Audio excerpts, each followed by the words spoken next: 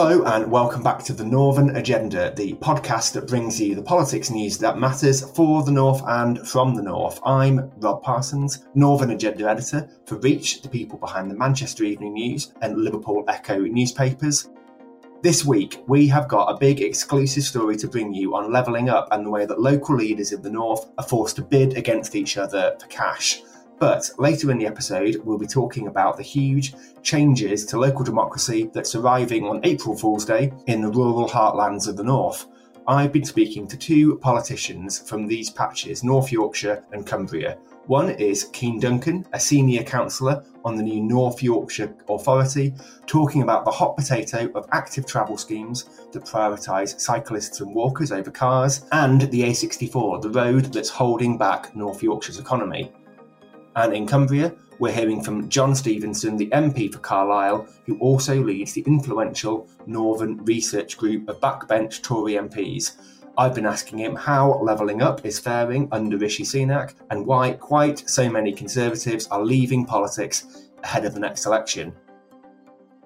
But I promised you a big exclusive, and here at the Northern Agenda, we have been digging into the controversial process that saw hundreds of local councils bidding for cash to improve their communities as part of the Levelling Up Fund, which is worth £4.8 billion. It's a flagship part of Boris Johnson's domestic agenda. There were lots of winners who got £20 million here or £10 million there for regeneration schemes, but also many more losers who put time and money into their bids and got nowhere. But it turns out there were one big set of winners from the whole process, and that is the consultancy firms who helped our cash-strapped local councils write their bids. Now, let's find out a bit more about this from David Dubas-Fisher, my colleague in Reach's data unit, who has been digging into literally hundreds of Freedom of Information Act requests from local councils across the North to get to the bottom of this story. David, welcome to the podcast. Thanks for having me on. So yeah, we launched this project a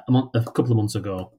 So we sent FOIs out to all the local authorities in Great Britain. Just shy of 400 requests went out. We heard back from 283. So there's a lot of emails to troll through. So they've all made bids to this Levelling Up Fund with the aim of, getting some money to boost the local economy. So 283 said that they'd made a bid to the whole thing.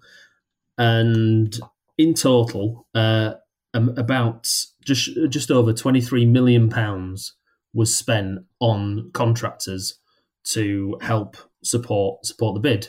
Now, obviously, some of these these contractors will no doubt say that, they provide a lot of skill and experience that local authorities don't necessarily have. So if you're planning to rebuild a shopping precinct, you're going to have to consult some architects. But it all meant that there's sort of a lot of this money, because of the way that this process ran, a lot of money was spent on bids that didn't succeed, and a lot was spent on ones that were never going to succeed because the government changed the goalposts halfway through the process.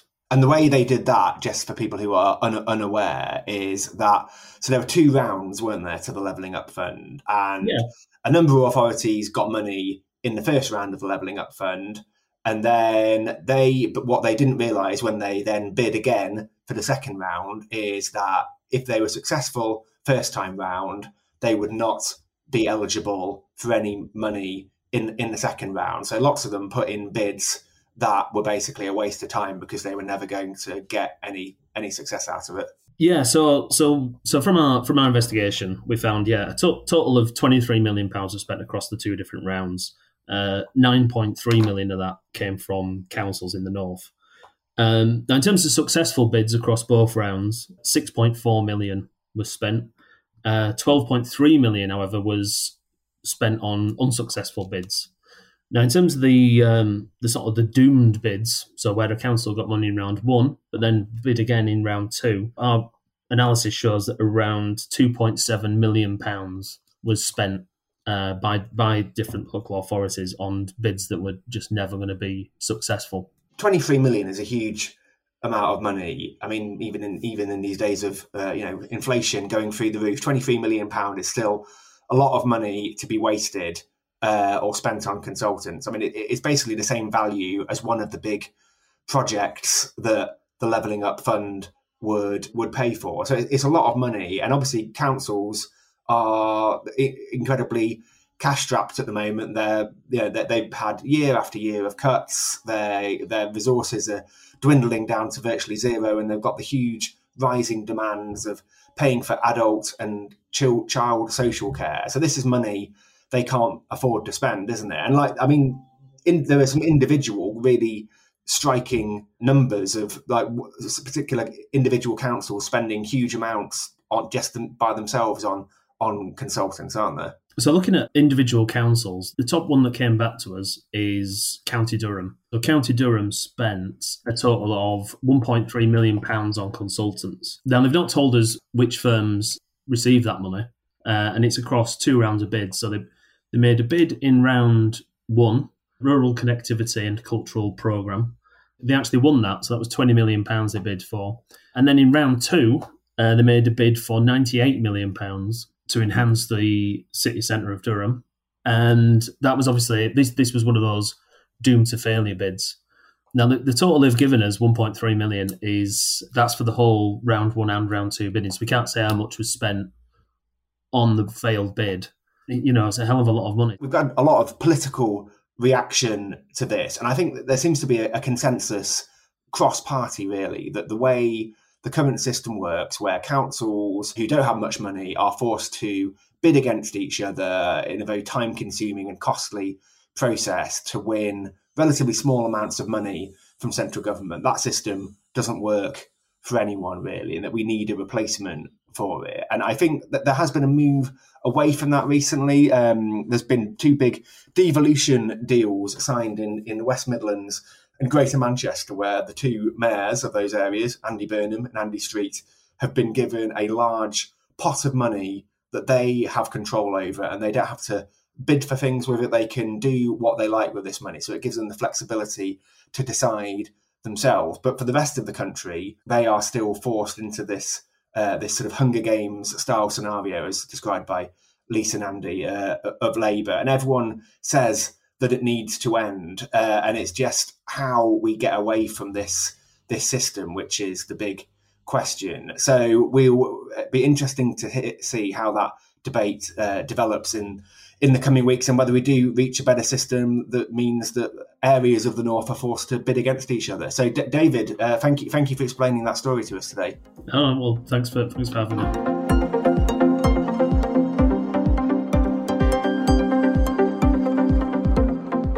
Now, cast your mind back to last June, and it was a sweltering hot day in Doncaster when political and business leaders came together for the first conference of the Northern Research Group, the caucus of Conservative MPs representing seats around the region, many newly won from Labour.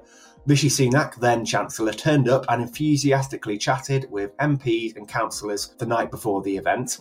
But Prime Minister Boris Johnson bailed at the last minute, deciding instead to visit Ukraine for talks with its president. Within a few weeks, he was out of a job as Prime Minister, and after a short, rather disastrous hiatus under Liz Truss, Rishi Sunak was in number 10.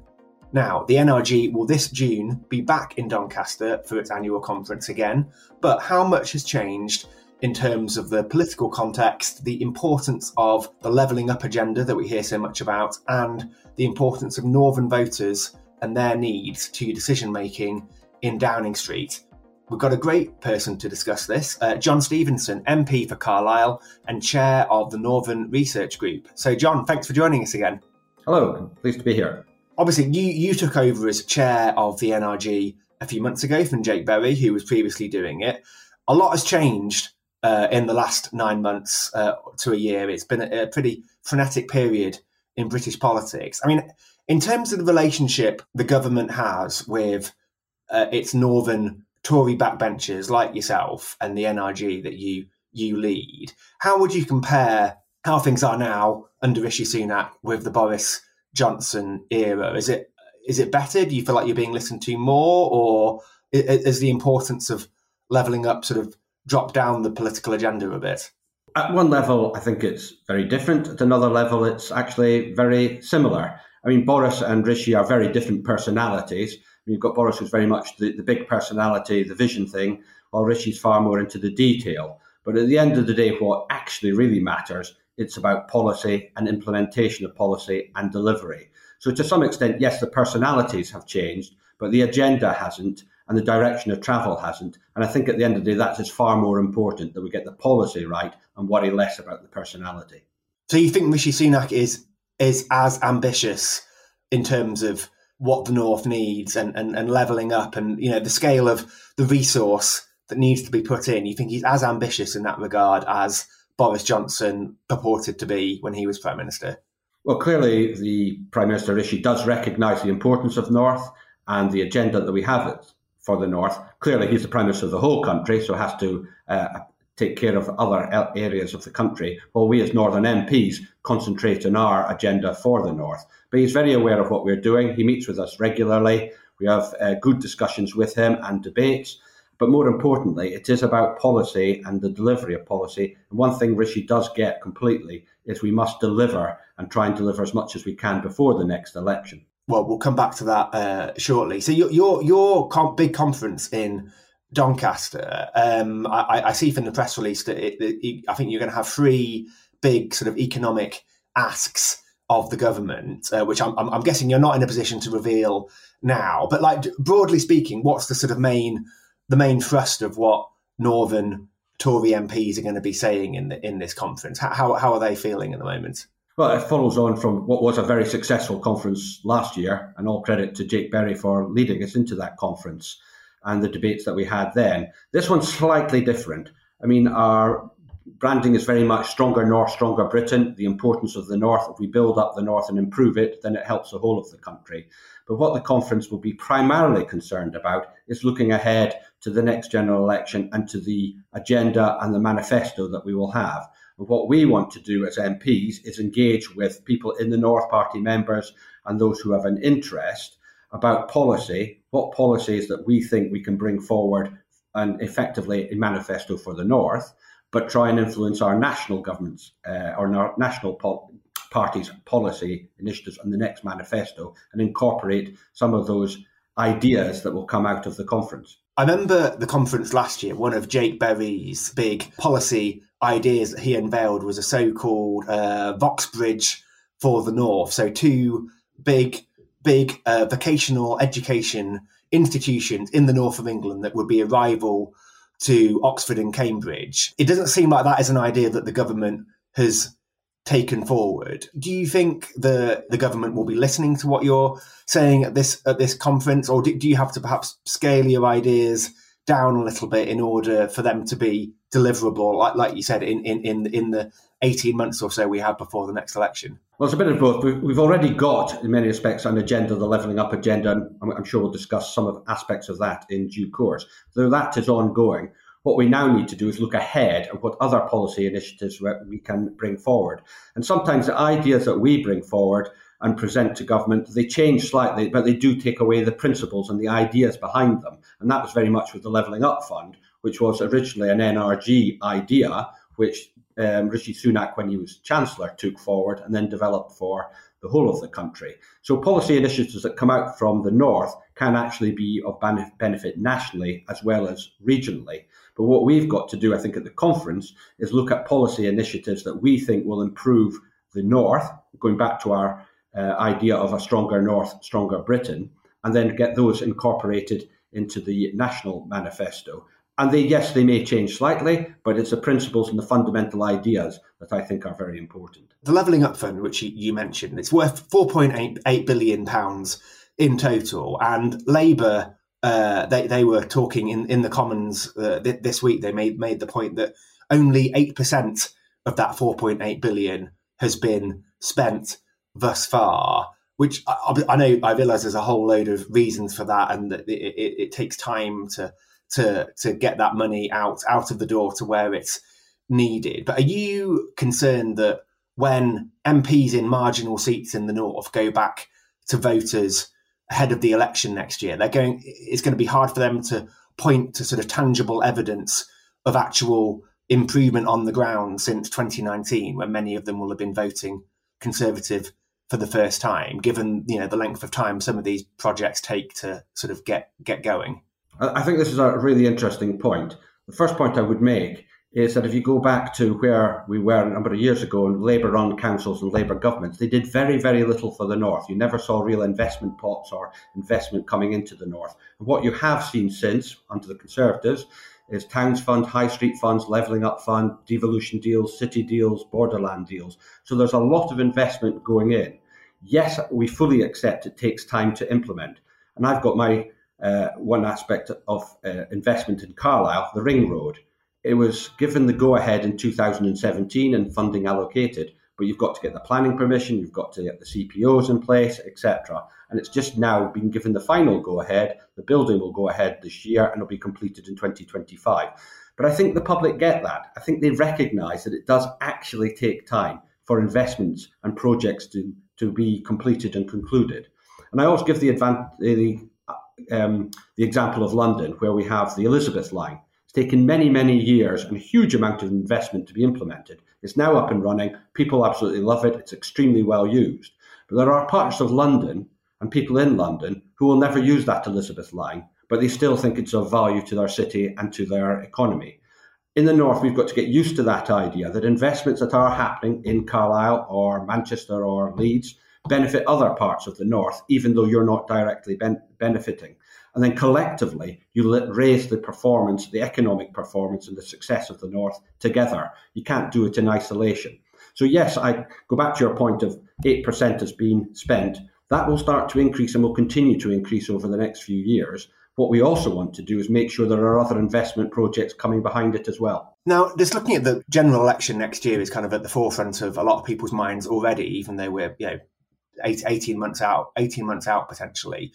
And I see that in the north of England, there's already quite a few current Conservative MPs who have said that they won't be standing. And there's quite a few different reasons for that, like Deanna Davison, who's a Levelling Up minister, says she's still in her 20s and she wants to live the life of a normal 20-something rather than being in politics, whereas Sir Graham Brady he's seen it all and he, even though he's in his 50s, he's had enough as well. And there's Craig Whittaker in the Calder Valley and a few others. But there's quite a few Conservative MPs, aren't they, who don't feel they want to carry on beyond next year and for quite a number of different reasons. I mean, is that a concern to you? Does that reflect a lack of optimism about your chances next year, or are people just reading too much into it?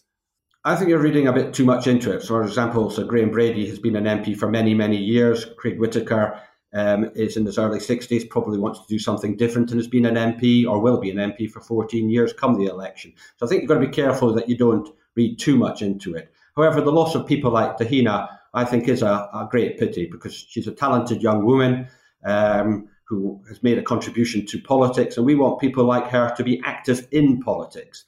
And I think it says a number of things. And one area where I have some concern is that an awful lot of MPs come under, particularly the women, sadly, come under a lot of abuse and a lot of pressure through social media. And I think we've got to be careful. Yes, we've got to be hold MPs to account, hold our politicians to account, have transparency and accountability. But by the same token, we are a democracy is a precious thing, and we've got to look after it. And I sometimes think maybe the media themselves should be a little bit more supportive of what MPs are trying to do from all political parties, because it's central to our democratic society that we do ensure that we have MPs of calibre getting elected. So the loss of Tahina, I think, is a real pity and a real shame, although I can understand some of the reasons that she's doing it.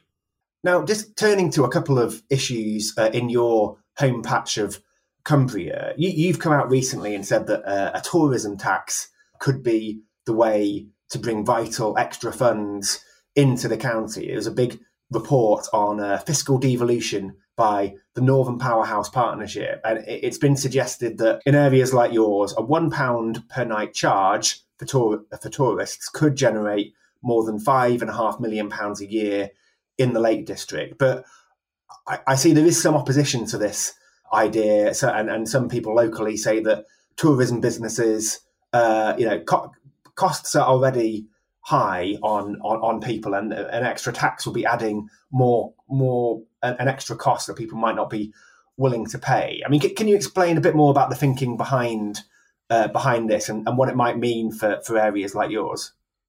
I take a step back. and I'd look at where we are as a country. We're a highly centralised country, and our tax take, something like 95% of all taxes go through central government rather than through local government. And that is unique in developed countries across the world. So we are a highly centralised country, and I think that distorts some of the decisions that are made and the impact it can have on local communities.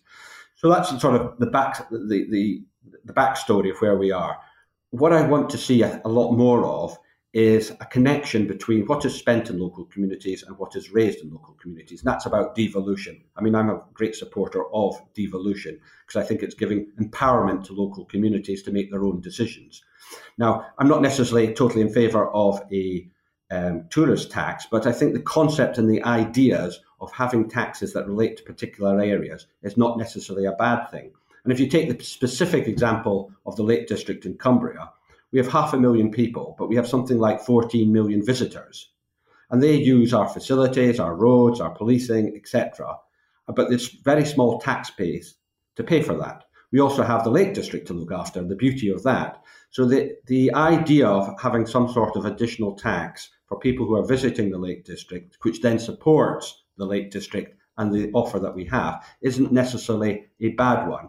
But what I think we've got to do, not just in Cumbria, but across the board, is look at what taxes are relevant to local areas. Can they be passed to that local area to determine what they should and shouldn't be, and then have some sort of link between what is spent and what is raised at the local level. That's really interesting. And of course, the wider context for this, I guess, is the ongoing debate about devolution and metro mayors and what form of devolution is best for different areas. We're going to be hearing from North Yorkshire a little later in this podcast, where obviously they have undergone a big shake-up in local government, as Cumbria has, but they are getting a metro mayor out of it with new powers and resources from government. That is not happening in Cumbria. You're getting rid of your two-tier council system, with the district and county councils being replaced by two new unitary authorities. What difference do you expect that to make when it takes place in the next few days? And do you think that Cumbria is missing out by not following North Yorkshire's example and getting a big devolution deal out of the government shake-up that it's had? I think there's two parts to your question. First of all, yes, I think it's a benefit to Cumbria to move from 7 councils for 500,000 people to 2 councils, both unitaries. I think it gives clearer leadership. There should be some efficiency savings, and people locally will know exactly which council is dealing with their services. So I think that's a real benefit and a positive way forward. Where I think Cumbria is missing out, which I think is what you allude to, is the fact that we could have had a combined authority and an elected mayor. That would have given us real leadership for the county. We'd have a figurehead, somebody everybody knows who's out there batting for Cumbria. But we would have also drawn in additional funding into the county, which I think would have helped enormously in growing our local economy. So on the one hand, I think it's a real progress for Cumbria, and I think it's very beneficial. But on the other hand, I'm disappointed that we're not taking the next stage and the next step forward and actually having a mayor. And ultimately, I would like to see mayors right across the north of England, because I think they are beginning to demonstrate their worth, and you see it in different parts of the north, and we'll see what happens in North Yorkshire. But the danger for Cumbria is we do get left behind, and I think that would be a real pity. So what's stopping it happening in Cumbria for people who aren't familiar with the sort of local views on this matter? Is it the case that the local politicians in charge at the moment aren't persuaded by the need to have a mayor, essentially? Yes, I mean, one council is Labour run, one council is Liberal Democrat run, and at present neither of them seem to want to move to the next stage, which is that combined authority and elected mayor. And I think they miss out because they've failed to recognise that as one of the authorities being part of the combined authority, they would have quite a lot of influence and ability to decide what does happen with the additional funds that do come in under the mayoral model. But I'm also a little bit disappointed with the government themselves that they didn't take reserve powers so that they could come across and say there is support for a mayor in your area, notwithstanding that the councils don't want one, and we are going to implement one. Because if you go around Cumbria, particularly the business community, there is very strong support for a mayor, and they're being thwarted by the actions of local councils. And I just think we've missed an opportunity from the national perspective of having the powers to have one implemented. And secondly, from the local councils not embracing the idea. Well, we'll see whether that situation changes at all in the next few months. John Stevenson, MP for Carlisle, thank you so much. Thank you.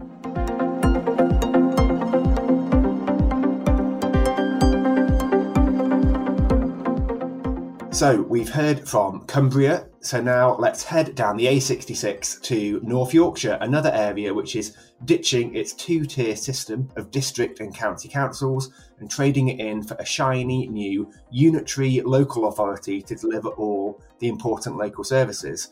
The big difference between these two largely rural counties is that, unlike in Cumbria, in North Yorkshire, the major shake-up of local government, which will see the likes of Harrogate Council and Scarborough Council disappear this week, will also bring a devolution deal, which will mean a new Metro Mayor with extra powers and hundreds of £1 million of new funding elected next year. Not everyone thinks this is a price worth paying, and critics point out that people living in Selby, in the south of England's largest county, will now be represented by a council whose headquarters is a 112-mile round trip away in Northallerton. But those in favour of devolution say the deal struck with the government last summer is the only way for places like North Yorkshire to tackle some of the big issues it faces on issues like skills, transport and housing. One man who knows all about some of the issues involved is my guest today, Keane Duncan, who is the executive member for Highways and Transport on the outgoing North Yorkshire County Council and was previously the Conservative leader of Rydale, one of the district councils being replaced. Under the new North Yorkshire Council, he'll have an expanded brief that includes flooding and coastal protection. I should say at this point also that Keane also works for Reach, the company behind the Northern Agenda, on the Daily Star news desk. So Keane, welcome to the podcast. Good afternoon, Rob. Pleasure to talk to you. Perhaps I should just ask you first about how you're feeling about this big change in North Yorkshire politics. Obviously, you were leader of Rydale Council for a while, and I remember 2 or 3 years ago when this big shake-up was being debated, I think you were arguing for a different model of two new councils to what we are going to get. I mean, so now that we're on the verge of this happening, does it feel like we're embarking on a sort of glorious new era for North Yorkshire politics? Yeah, I think we've got a huge opportunity with the new North Yorkshire Council. Obviously, Rob, as you know, we had a debate a couple of years ago about the model, the structure of what unitary should look like in North Yorkshire. I was advocating for the doomed east-west model at that time, highlighting the issues around the size of the new unitary authority. We've had that debate, and while I argued for a different proposal, what I was always arguing for was for the benefits of unitary.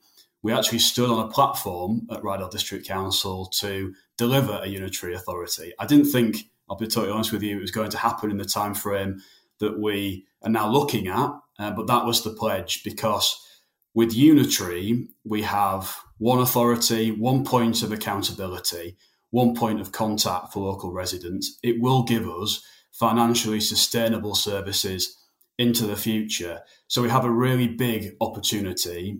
My focus now is on highways and transport, but all of us at the council have to be focused on ensuring that we make the most of this opportunity and delivering for the 620,000 residents of North Yorkshire.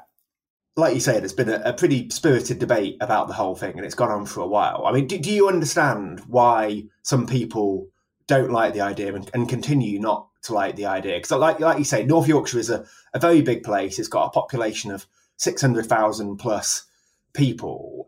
For it to be just represented by one council, and obviously there's going to be a mayor who's going to come in, which some people argue is placing a lot of power in just one set of hands. That some people say it's going to be anti-democratic, and obviously there's the size of what's involved. You know, North Yorkshire being England's largest geographical county, you've got this enormous patch to cover. There's a whole host of criticisms. I mean, do you think, with all that being said, what's happening is still, all in all, a good thing?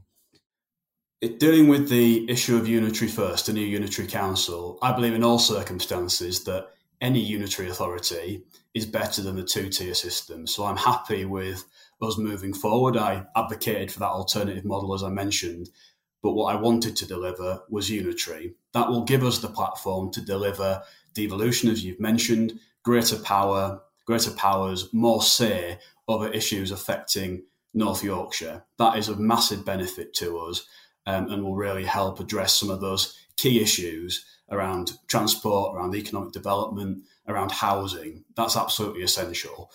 I understand the concerns. I highlighted many of those concerns throughout that discussion. We are talking about a unitary authority, unprecedented in its scale, 620,000 people across an area 5 times the size of Greater London. I'm fully aware of that. What that means that we need to do as an authority is ensure that we have that local focus, to ensure that we are delivering for everybody in all corners of North Yorkshire. While we're talking about devolution from Westminster to North Yorkshire, what we're talking about at the new unitary authority is actually devolving decision-making down within the county.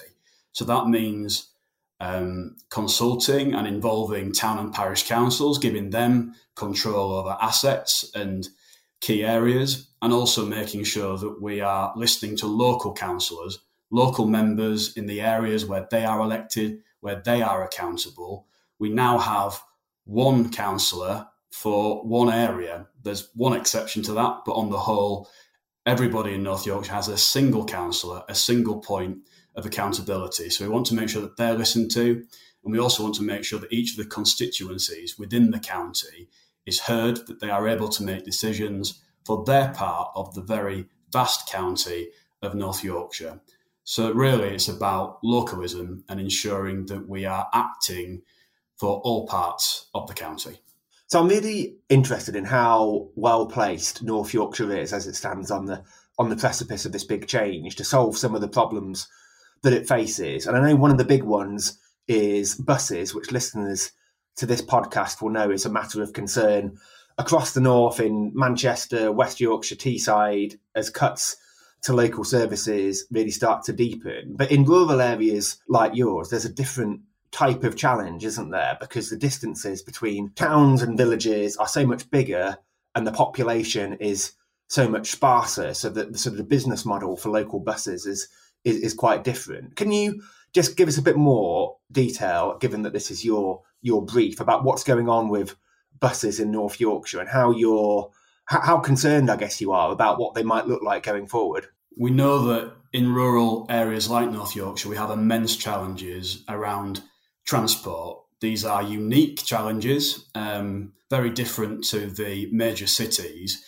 We are currently facing an unprecedented situation in terms of our rural bus services. Up to a third of North Yorkshire's network is at risk right now of service reduction, so changes to timetables, or services ceasing altogether. We're doing everything that we can to work with operators to support them, to identify areas of investment.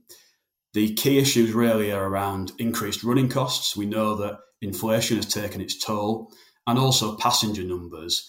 So passenger numbers right now are around 80% of where they were before the COVID pandemic. So the situation that's been created is routes that had previously been operated independent of the council, operated privately, that were profitable and now no longer so, or struggling to be profitable for those operators. So we're trying to support them as best as we can. There are also issues around staff shortages, so driver issues as well, difficulties in terms of recruiting in rural areas like North Yorkshire. The distances and the critical mass that you need to ensure that you have viable services, we don't have that in the county. So it's always an uphill battle to deliver those services. It's right that people have access to essential services, that they have a public transport system that's fit for purpose, but actually delivering that in reality is very difficult. We do use our budget to support services, but that's increasingly stretched and at the moment can't rise to the challenges which we're facing. There have been a number of positive steps. We've seen support from the Department for Transport That has been critical. Without that, we would not have the bus network that we have today. We would have lost significant amount of routes. The £2 fare cap that's been introduced, it's ongoing at the moment, that is showing real potential. We've seen some real success stories. One that I'd like to mention is the 840 Coastliner service, the most scenic bus route in Britain that runs from York through to Whitby. That is one of the services that had been at risk. They are now seeing soaring demand from passengers as a result of that £2 fare cap. So government's intervention has been very welcome, but the question mark is what happens inevitably when that support ends. We have to make sure that we're working with operators to ensure that passengers are choosing bus services. The key is passengers. Without passengers, we do not have a financially sustainable system. We can't have that. So we need to encourage people to use these services, to invest where we can. That's what's going to make the key difference. Am I right in thinking that that North Yorkshire bid for money from the government, the Bus Back Better scheme, didn't you? And you were unsuccessful, I think. You didn't get any money out of that. So where does the money come from to make these improvements that services will need? Like, is it going to have to be from passengers' pockets ultimately, or could there be some other kind of funding coming down the track? Yeah, we're working in partnership with operators. So primarily this is private sector led. We're taking a coordinating role. You are right. We had ambitious plans to our BSIP. We were unsuccessful. We didn't receive any funding from that. We have had a small amount of funding. We're talking about hundreds of thousands compared to Manchester that's had hundreds of millions. We're seeing some of the fantastic investment that's taking place over in Manchester, but that actually touches at the heart of the issue. We talk about levelling up, we talk about devolution, and we look at it through the lens of north-south, that north-south divide. Actually, we need to start looking at this through the lens of rural and urban, and I actually see that as much more of the dividing line at the moment. Well done to the big cities with turbocharging the major cities in the north. That's fantastic. We're not resentful of that. We welcome that, but we need to make sure that there is delivery also for rural areas like North Yorkshire. And we're talking about the bare basics here: a transport system to get to work, affordable housing so that people can afford to live in North Yorkshire, making sure that we have well-paid jobs, education and skills opportunities. So these are really essentials in this country, and I would be very keen to see that investment here in rural areas, not just talking about the north as one amalgam. We have to talk about those dividing lines between rural and urban as well. I mean, I guess the big difference, or one of the big particularly distinct things about Greater Manchester, is that Andy Burnham, the mayor there, is taking buses under public control and the franchising model. I'm guessing that is not something that a Conservative-run North Yorkshire Council or whoever the mayor ends up being would consider, because of the different sort of demographics, the different scale of what you're looking at in North Yorkshire. Yeah, obviously, Greater Manchester is now the first area outside of London since deregulation to try to build a sort of public control of the network. Franchising, obviously, control over timetabling, control over ticketing, pricing, the colour of buses. But in terms of our situation right now for North Yorkshire, we're in a very different situation. This is about really bare basic survival for our services, protecting as many of those services as we can. That will give us the best foundations for building those services back in the future. The new mayor of York and North Yorkshire will have franchising powers from May of 2024. It would likely take 2 years to actually deliver a franchised system. So we're talking 2026 at the earliest. We have immediate issues that we need to address right now, and that can only be achieved by working very closely with operators. That's the only option that we have at our disposal. Franchising as well may well work in big cities, in London, in Manchester, in Liverpool. In terms of rural areas in North Yorkshire, where there might be just one service that's very infrequent, potentially a weekly service, or if we're lucky, a daily service, and also significant parts of the county with no service at all, actually franchising is much more difficult. In Manchester, it's cost over £100 million to deliver that, supported by central government. Those costs would likely be significantly higher in somewhere like North Yorkshire. We don't have competition in many areas. Franchising works well where you've got that competition to actually try to engineer the best value from the private operators.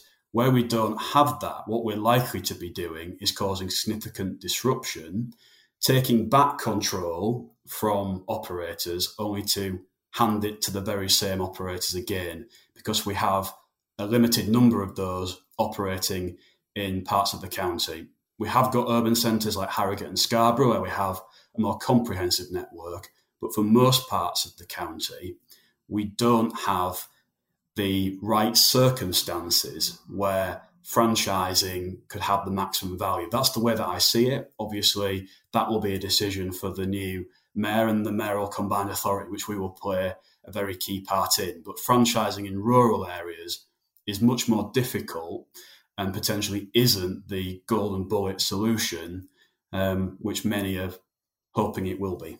So another big issue for North Yorkshire, I know, is the A64, which for people who don't know is the main road connecting York and Leeds with the coast and places like Scarborough and Whitby. And for years and years, politicians have been calling for it to be made into a dual carriageway. And we often hear positive noises from government ministers about this happening, but not much concrete ever seems to happen, at least from where I'm standing. The latest news is that it could now be 2030 at the earliest before anything happens on this. I mean, can you just explain why this matters so much to people in North Yorkshire and what, if anything, you can do to speed this up, make it happen quicker? Yeah, the A64 is a key corridor running between York and Scarborough. The A64 suffers daily congestion, it's dangerous, it's holding our region back economically. Dualling is essential for unlocking economic growth and business opportunities in our county. It's also critical for road safety. It is amongst one of the most dangerous roads in the north. It's a key priority for the council. It's a key priority for our members of parliament. We've been campaigning on this for many, many decades prior to me coming into post. The economic case is very strong. Business is behind it. There's public support there, immense public support for this scheme taking place. You've mentioned that delay. We're now looking at this scheme being delivered not in 2025-30, but 2030-35, potentially many further years of delay. What we want to see is delivery, not delay. And I mentioned about turbocharging cities in terms of transport. We actually need to make sure that if we're serious about levelling up Britain, we can't level up without levelling up the north.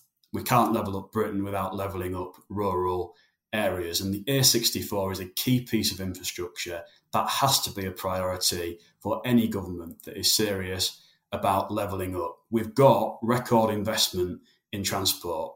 The government's committed to that, billions and billions of pounds, but we have to demonstrate that we're looking after issues in the north and in rural parts specifically of the north. So, Keane, the last big travel topic I was going to ask you about was active travel, which also comes within your brief. Is obviously travel by bike or walking, which feels like it's become a real sort of political hot potato around different parts of the country. You might have seen that in Rochdale, the council introduced a so-called low traffic neighbourhood where planters are put in place to stop cars getting through in a bid to cut congestion and pollution. But the whole thing's been put on pause because the planters were vandalised, presumably by people who oppose the restrictions on car movement. I know in Harrogate there is a scheme to cut traffic which was launched a year or two ago and then not continued. And there's a very vocal cycling lobby saying you ought to be doing more to allow people to get around North Yorkshire towns and villages without a car. I mean, do you see these kind of quite controversial often schemes like this playing a prominent role in North Yorkshire going forward? Yeah, this is, as you say, a hot potato. Let me talk first about the principle. So the principle of promoting active travel, encouraging more people who are able to and who want to be able to walk and cycle, that absolutely has got to be a positive step forward and something that's got to be the focus of the new North Yorkshire Council. It's healthier, it's cheaper, it's more sustainable and better for the environment. So the principle absolutely is right. In terms of delivery of walking and cycling infrastructure, that does become more difficult. Harrogate is the centre of some of that debate at the moment. Harrogate, very divided in many ways, but it's right that we do take steps to encourage those who can and who want to be able to walk and cycle. You mentioned the Rochdale example there of the low traffic neighbourhood.